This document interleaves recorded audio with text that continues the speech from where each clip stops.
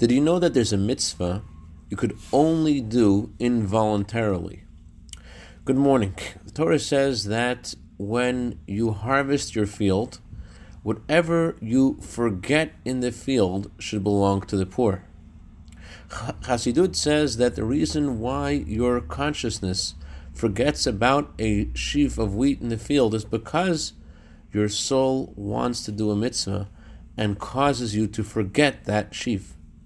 Similarly, the Talmud says that if you lose your wallet and a poor person finds that wallet, you have done a mitzvah. But what if someone betrays you in business? What if you lend someone money and they're not paying you back? There is an option of making what's called in halacha a t'nai, condition.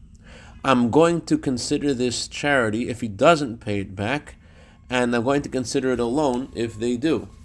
But here's what the Rebbe told Rabbi Ben Zion Weiner, who mentioned to the Rebbe how he was bothered that a friend of his had borrowed a large sum of money and had never paid it back.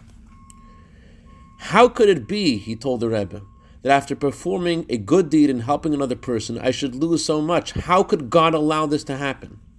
The Rebbe responded, sometimes it is ordained from heaven that a person should lose his money by paying doctor bills, parking tickets, or some other kind of misfortune. Yet, when such a decree is in place but has not been enforced yet, we get a chance to lose the same amount in a different, kinder way, by performing a good deed, such as helping out a friend in need. I can dedicate our minute of Torah today to the neshama of Yaakova Yehudis Bas Mordechai Leib, whose anniversary of passing is today.